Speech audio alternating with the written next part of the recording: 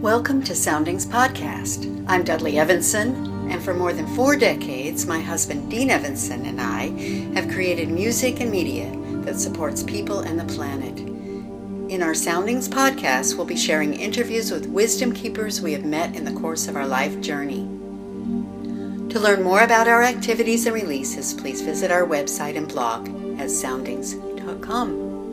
In this podcast, we'll be hearing interviews from the sound healing pioneers who are featured on our Sonic Healing Meet the Masters video course. This is from Session 4, Prayer, Medicine, and Tibetan Mantra, featuring Barbara Dossey. Barbara Dossey is a pioneer in the holistic nursing field and author of many award-winning books. As an educator, consultant, researcher, and lecturer, she works to advance the practice of holistic nursing by integrating non-traditional viewpoints with a high degree of scientific awareness. In addition to her numerous books, manuals, and handbooks on holistic nursing, critical care nursing, and nurse healers, she has also written extensively about Florence Nightingale's life and work. Enjoy. I'm Barbara Dossey from Santa Fe, New Mexico, and currently am Director of Holistic Nursing Consultants.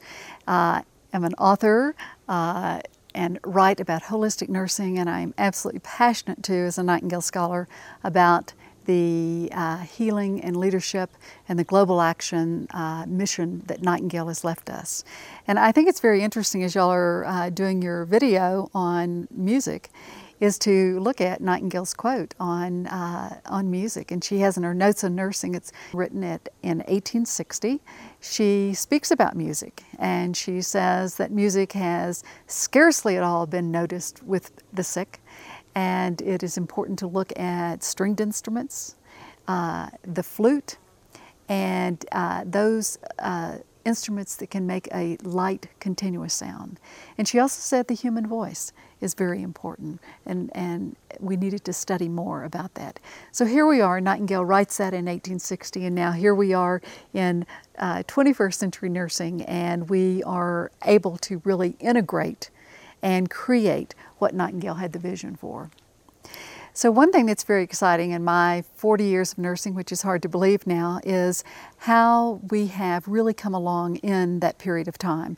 We started out in the 60s and the word healing was not even used. In fact, I remember taking my first healing touch workshop and coming back to the hospital, and the head nurse of the hospital heard that these 5 nurses had gone and were doing healing touch, and she did not want any healing to happen in her hospital. But luckily, and it is truly a joy right now to see how innovative nurses are in using music. The exciting thing for me right now in nursing is that we are really beginning to explore what creates a healing environment. Music is definitely one aspect that can help us create that healing environment. I've had the opportunity to use music with patients with acute chronic pain in biofeedback laboratories and working with people, teaching them how to select music, how to do short phases of blending the relaxation and the imagery in their practice sessions, and starting audio and music cassette recording programs in hospitals and in clinics. And the other thing that is so important too, and I'm doing a lot of work right now, is really helping nurses explore what does healing mean and how important it is for them to care for themselves. The workplace is very stressful. And what is important is nurses learn how to engage in these modalities and use them, and then also integrate them in their life away from the clinic and from the hospital. It has a tremendous effect in who they are in their work. I'd love to say something about Florence Nightingale. Many people who are watching your video probably know her name, do not know who she is, but she was a British woman, and she is the founder of modern secular nursing. The thing that's very exciting to me is Nightingale was born in 1820 and she died in 1910. Most people put her back there at about 1860. So I am very hopeful right now in healthcare. The wheels have literally come off of healthcare, and what we can do is create the capacity for bringing healing into the acute care setting. I am thrilled to be part of a marvelous group called the American Holistic Nurses Association. And this is a group of like-minded men and women who understand the healing arts, the responsibility and their ability and capacity to blend both traditional and complementary and alternative therapies in the workplace. And when this is done, healing takes on a whole different dimension.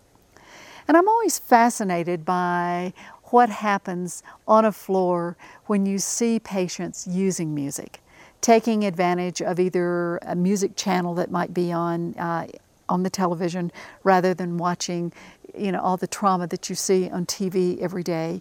And those nurses that bring around music carts that will have different selections of music and teach them how to blend relaxation and imagery and music as they are trying to maybe sleep better or working with acute or chronic pain, and the difference that it makes.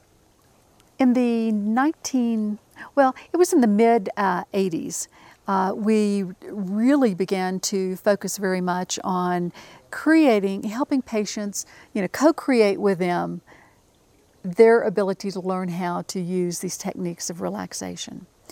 And certainly music was a big part of that. And I can remember one woman that just stands out in my mind, one of the first people that it really hit me what this means. And she had severe Raynaud's. And what that is there's decreased blood flow to the hands, and her hands were always just ice cold. And she had such poor circulation to her fingers that literally once a nail would start growing out, it was so brittle that it would just, flip off. But anyway, the thing that she did was choose music, and it was harp music.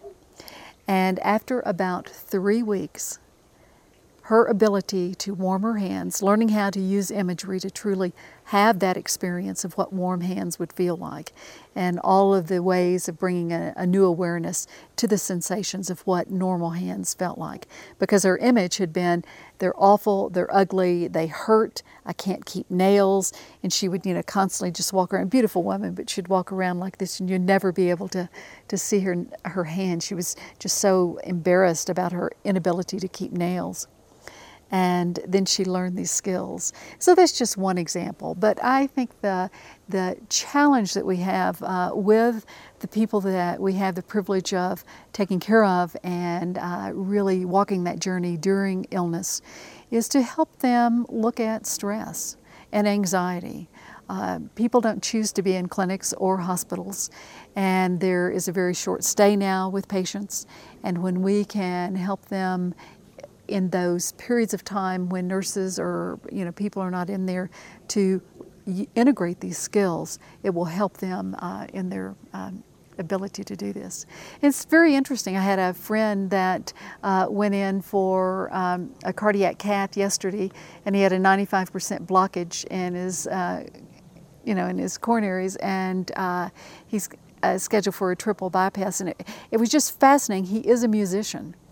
And to talk with him over the phone, he said, I'm really scared. And no one had talked to him about, it was just, what to expect for surgery and so forth. And I said, you know what you can do for yourself?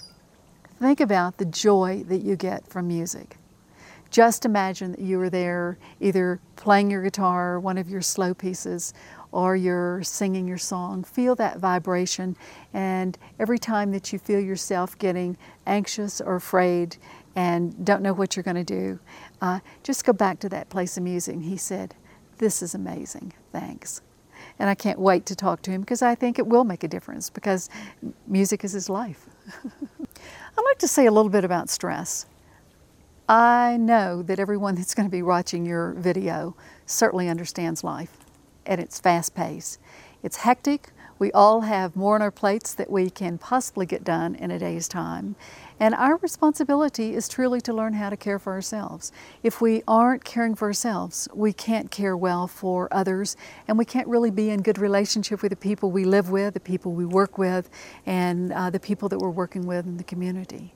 So when we look at stress, what happens is if we are constantly, and a good analogy to use is on the treadmill of life, what we have to do is literally step off.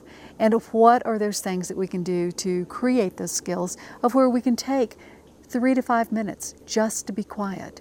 And I'm always amazed in working with my nurse colleagues to say, I don't have time to take a break. But what happens when they're working 8, 10, 12 hours? Thank you for listening to our Soundings podcast. We hope you've enjoyed this program. To learn more about our music, guided meditations, and videos, please visit our website and blog at soundings.com. Peace through music blessings.